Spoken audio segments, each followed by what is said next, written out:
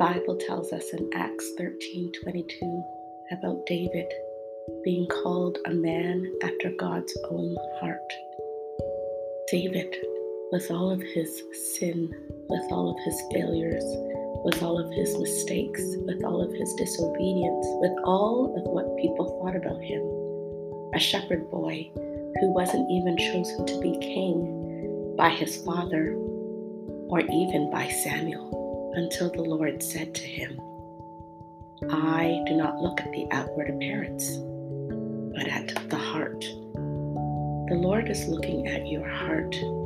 He's not looking at what other people are looking at and how it is that other people judge and then reject. I want you to be encouraged, dear friends, to know that in spite of your mistakes, in spite of your failures, in spite of sin and disobedience, in spite of the things that don't measure up, God looks at your heart and He has a plan for you. And if your heart is after the things of God, no matter what, He knows this. No matter what, He accepts you and doesn't reject you. No matter what, you are chosen by God to do great things. And every time we go to prayer, we're being connected with the one who knows what's best for us, the one who has formed us, the one who has made us, the one who has chosen us, the one who never rejects us. We go to prayer so that our hearts are made right. We go to prayer so that He knows our hearts and our desires. We go to prayer so that we stay connected to Him and His truth. We'll always be accepted by the Lord. And He'll always say, I love you, dear brother and sister. I'm looking at your heart. I'm working in your heart. I'm doing things with your life, no matter what anybody thinks or what anybody says. Come to me, look to me, because I'm the one who knows you. I'm the one who knows your heart. I'm the one who knows what it is that you were created for. Come to me. Let's go and do that now. He's waiting and He loves us.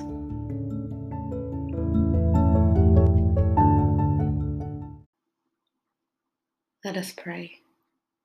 Dear Heavenly Father, we bow before you today, so thankful that we are invited into your presence, that we are accepted into your presence, that we are loved in your presence. We bow before you because we know that we are imperfect, because we've made mistakes, because we have a list of failures, and yet you don't judge us, you don't condemn us. You accept us, you forgive us, you love us deeply, you redirect us, you show us the way. So we present our hearts before you because we know that you look at the heart. And everybody else wants to remind us of where we fall short. Everybody else wants to remind us that we don't measure up. Everybody else wants to judge us and then reject us. But you, when we come into your presence, you want to remind us how loved we are, how accepted we are, how redeemed we are, how you strengthen us, how you extend grace, how you extend mercy, how your compassions never fail, how your strength is made perfect in our weakness, how it is and how far it is that your love reaches, that nothing can separate us from the love of God in Christ Jesus. Thank you, God, that you have a purpose and a plan for us.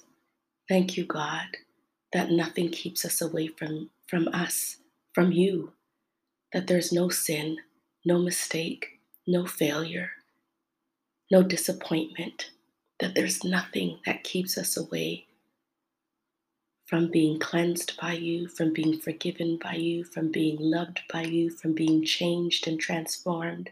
Nothing keeps us from you.